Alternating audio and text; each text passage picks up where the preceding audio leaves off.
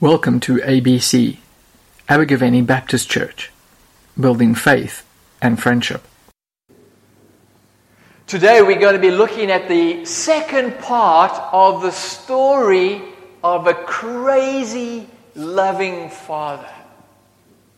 Last week we focused on the father's relationship with his younger son, and today we're focusing on his relationship with his older son. Just to recap, you'll remember that Jesus was sharing a meal with sinners and tax collectors, the worst of sinners. And within that ancient Middle Eastern culture, to share a meal with someone had a profound significance. It meant you accepted them.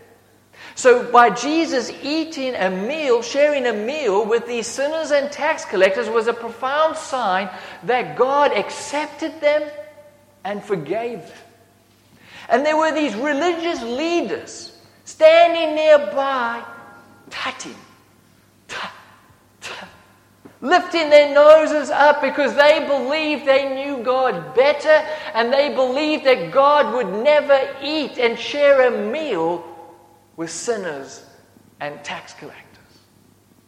And it's in response to these religious leaders that Jesus tells this story of a crazy, loving father who had two sons. His youngest son acts shamefully. He shamefully asks for his inheritance before his father has died. He shamefully spends all his inheritance on wild living rather than using that money to look after his father and his family. And he shamefully ends up feeding pigs and longing to eat the pig's food. This is extremely shameful behavior for a Jewish boy living in an ancient Middle Eastern culture. Finally, he comes to his senses and he decides he's going to go back home. And he's going to beg his father for forgiveness, hoping his father would receive him and accept him as a hired servant. But before he's even got back home, his father sees him in the distance, runs to him, embraces him, kisses him, and reinstores him as a son.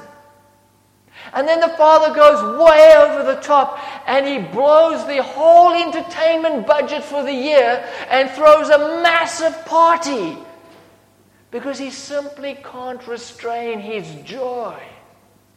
His lost son has returned. And wouldn't it be great if that's where the story ended? With everyone partying. But it doesn't. The oldest son, who represents the tutting religious leaders, is not at the party. And when he finds out about the party, we are told in verse 28 that he is angry and he refuses to join in. He is outside sulking, making a scene. I'm not going in. Now we miss the significance of this. This is highly shocking behavior. This is shameful behavior within that culture. Within that culture, the eldest son should be co-hosting the party. Custom requires his presence. To refuse to go in is to publicly humiliate his father in front of the guests.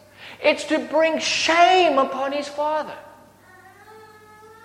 Now there is a break in the relationship between the father and the oldest son, which is nearly as bad as the break in relationship between the father and the younger son at the beginning of the story. The story has done a complete circle. The younger son is at home, while the elder son is lost outside. Now, within that culture, everyone would expect the father simply to order his son to come in. And they would expect him to punish his son for such shameful behavior. That would restore the father's honor. But this father does a completely crazy thing within that culture. And we read in verse 28. So his father went out and pleaded with him. That is shameful behavior within that culture. That is completely shameful behavior by the father.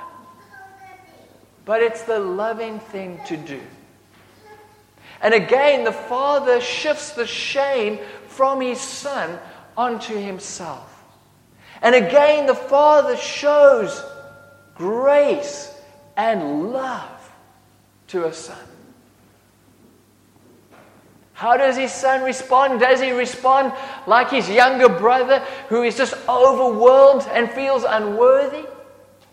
No. He complains. He complains that his father has treated him unfairly. That his father hasn't given him what he deserves. And we read in verse 29. Look. He doesn't even address his father with the title father. He merely says, look. All these years I've been slaving for you and never disobeyed your orders. Yet you never gave me even a young goat so I could celebrate with my friends. Then he complains that his father has been unfair in the way he's treated his brother. He's given his brother what he doesn't deserve. Verse 20, but when this son of yours, not when my brother, when this son of yours, who has squandered your property with prostitutes, comes home, you kill the fattened calf for him. You haven't given me what I deserve, and you've given my brother what he doesn't deserve. This is unfair. Wow. And on one level, he seems to be right. His father does seem to be unfair, and the older brother does seem to be badly treated. It seems to be favoritism. But when we take a closer look at what he actually says, it's quite revealing. It reveals that the older son doesn't see himself as a son, but a servant. The essential difference between a servant and a son is a servant works in order to get what they deserve, earn their pay.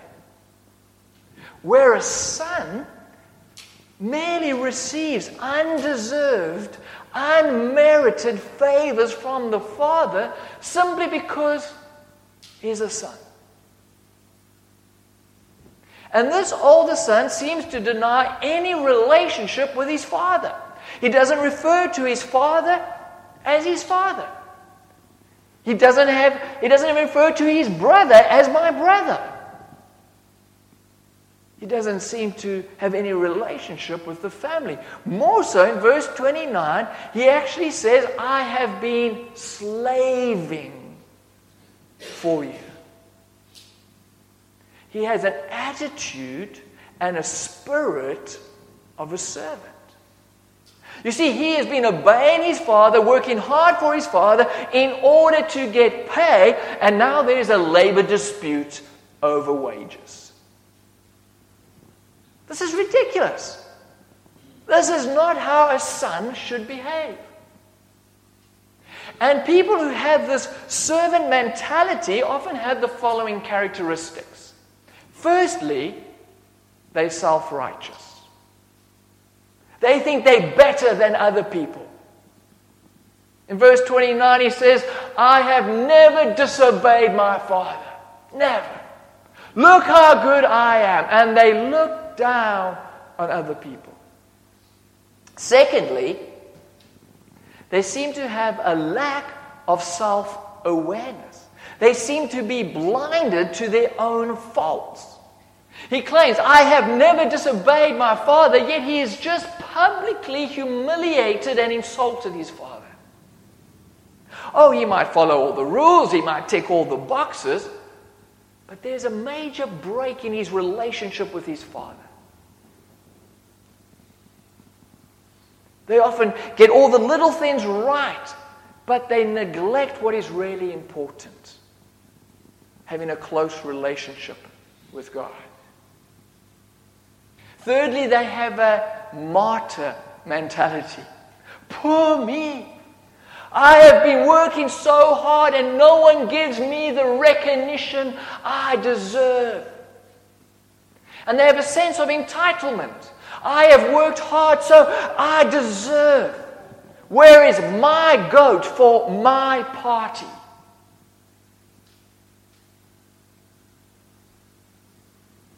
Lastly, they get angry at grace.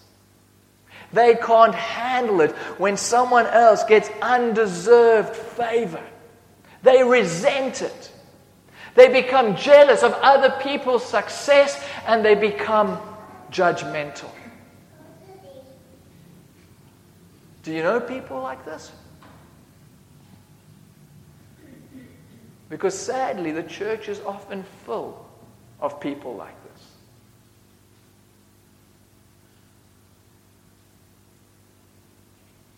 And the tutting religious leaders listening to this story know that Jesus is talking about them. They believe they follow all of God's command. They believe they are faultless. They believe they are entitled to God's acceptance because they've earned it. And they are angry at and they resent the fact that Jesus is eating with sinners and tax collectors.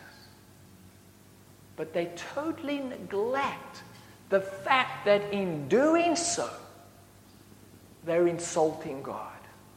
They're humiliating God, which is a far greater sin.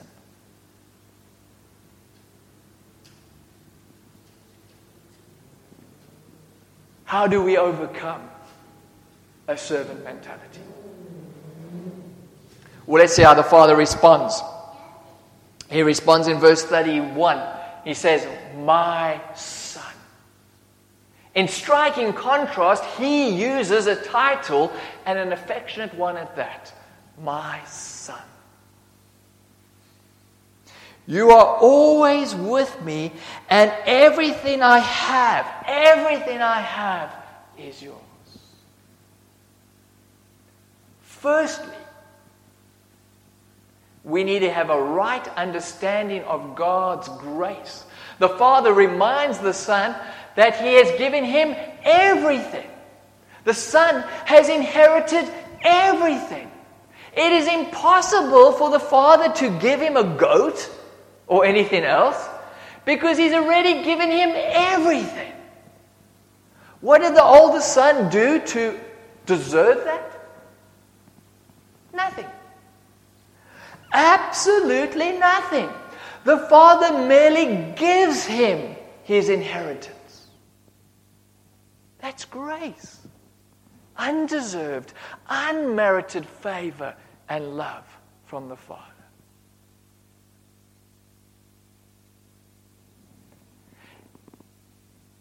And he seems to deny that, or at least he seems to have forgotten that. And in fact, he complains that his father has treated him unfairly, that his father hasn't given him what he deserves. And he's right. His father hasn't given him what he deserves. If his father gave him what he deserved, he would have got a goat. His father gives him way more than what he deserves. He gives him everything. And if he has undeservingly received everything, how can he complain that his brother has undeservingly received a calf?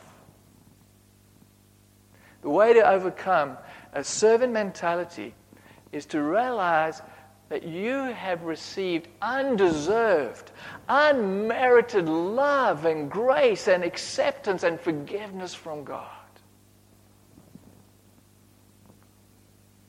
Secondly, you need to have a right motivation for doing work. A son doesn't work for his father in order to get paid. He works in order to show his father how much he loves his father and how grateful he is for all his father has done.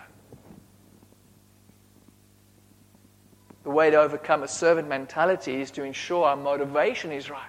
That we are working as a way of showing God how much we love Him and how grateful we are for everything He's done for us.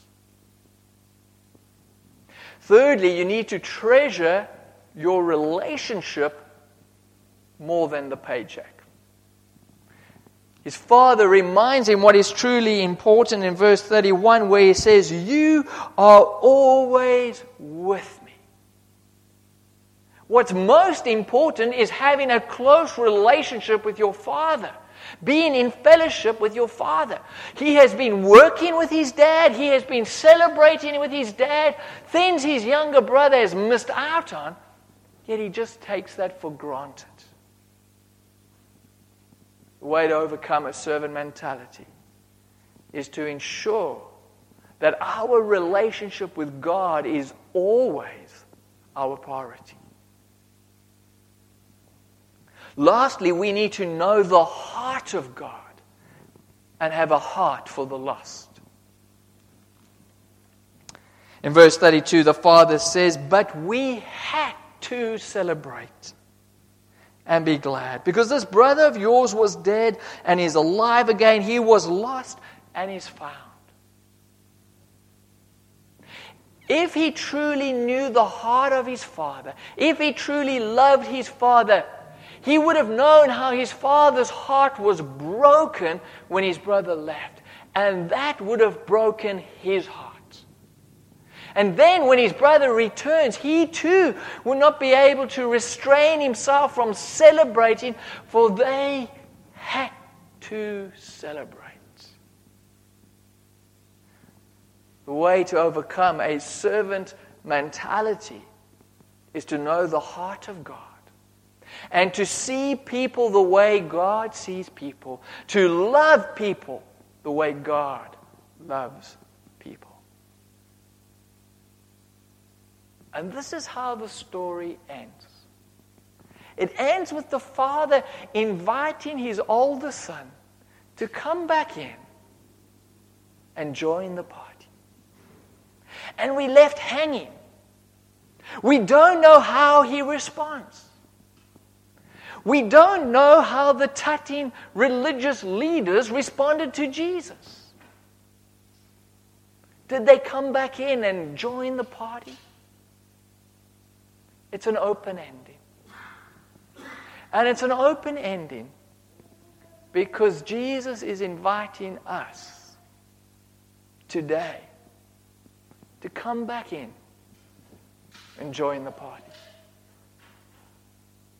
For so often we all start off like the younger son, overwhelmed by God's love and acceptance, but then we gradually become more and more like the older son. Well, at least that was my experience. When I became a Christian, I was so overwhelmed with God's love and acceptance of me. I was so filled with excitement and joy that I threw myself into doing all kinds of good works for God in order to show God how much I loved Him and appreciated what He had done for me. But as time went on, I was less focused on what God had done for me, and I became more focused on what I was doing for God. I became less focused on God's relationship with me, and I became more focused on what the good things I was doing for God. And I started becoming more like a servant. Like the older brother, I was in the house, I was in church, but my heart was not there. I had the appearance of being in a close relationship with God, but actually it was all about following rules, about doing the right things in order to earn God's acceptance. I'd become a servant. And as a result of that, I became self-righteous and judgmental. I became very judgmental of other Christians who did not live up to my levels of devotion. I even became judgmental of our pastor one day when he didn't come to the early morning prayer meeting. Later, when I saw him, I said, "We missed you this morning." When actually what I was thinking was, "Where were you?" He said, "Oh, I didn't miss you. I was in bed with my wife." You see, the prayer meeting had become a chore for me. It had become something I had to do in order to earn God's acceptance. And as a result, I became extremely judgmental of anyone who didn't do what I felt I had to do. See, I had forgotten that I too was a sinner and needed forgiveness. I wasn't better than anyone else. I had forgotten that I too had received undeserved forgiveness and love and acceptance from God. I had forgotten that there was absolutely nothing I could do to earn God's love and acceptance. I couldn't do anything to make God love me more. I couldn't do anything to make God love me less, because God simply loved me because He loved me because He loved me. You see, God's acceptance of us isn't dependent on how good you are. It's dependent on how good He is. I should have wanted to go to the prayer meeting not as a chore, not as a way of earning God's acceptance. I should be wanting to go to the prayer meeting because I love God and I want to spend time with God in prayer. And when I came to that realization, it delivered me from a spirit and an attitude of a servant, from a sense of entitlement and self-righteousness, from being judgmental. And if you think, well, I'm a good person, I do good stuff, I've never done anything wrong, God owes me, then you've missed the whole point. You can't earn God's acceptance because God already accepts you. What God wants is a relationship with you. God wants to be with you. God wants to celebrate with you. And He's inviting you to come and join the party.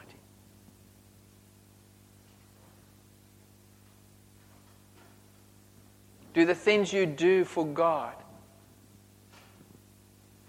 feel like a chore, a burden? Are you resentful when other people appear to be doing less than you? Do you think it's unfair? If so, you are probably developing a servant mentality. And I believe that Jesus is inviting you today to come back in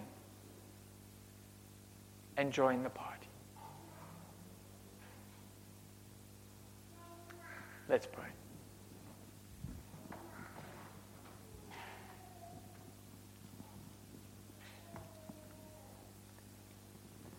Heavenly Father, we thank you that your love for us isn't dependent on how good we are, how sorted we are, how hard-working we are, how clever we are.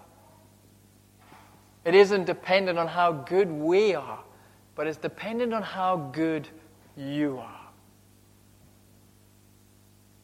We thank you that you love us because you love us, because you love us. Father, we pray that you would forgive us in those times when we have slipped into a servant mentality, where we think we have done things to earn your love and acceptance, when we have become self-righteous, judgmental, when we have become the martyr, poor me, look how hard I work, when we have become resentful of other people. Father, won't you forgive us? Won't you remove a spirit and an attitude of a servant from us? And let us know our true status, that you call us your children. That you receive us into your family and you just pour your love and your grace and your acceptance upon us because you love us. Help us never to forget that. Help us never to take that for granted. Help us to want to just be with you and in your presence as our main desire. We ask this all in the name of Jesus. Amen.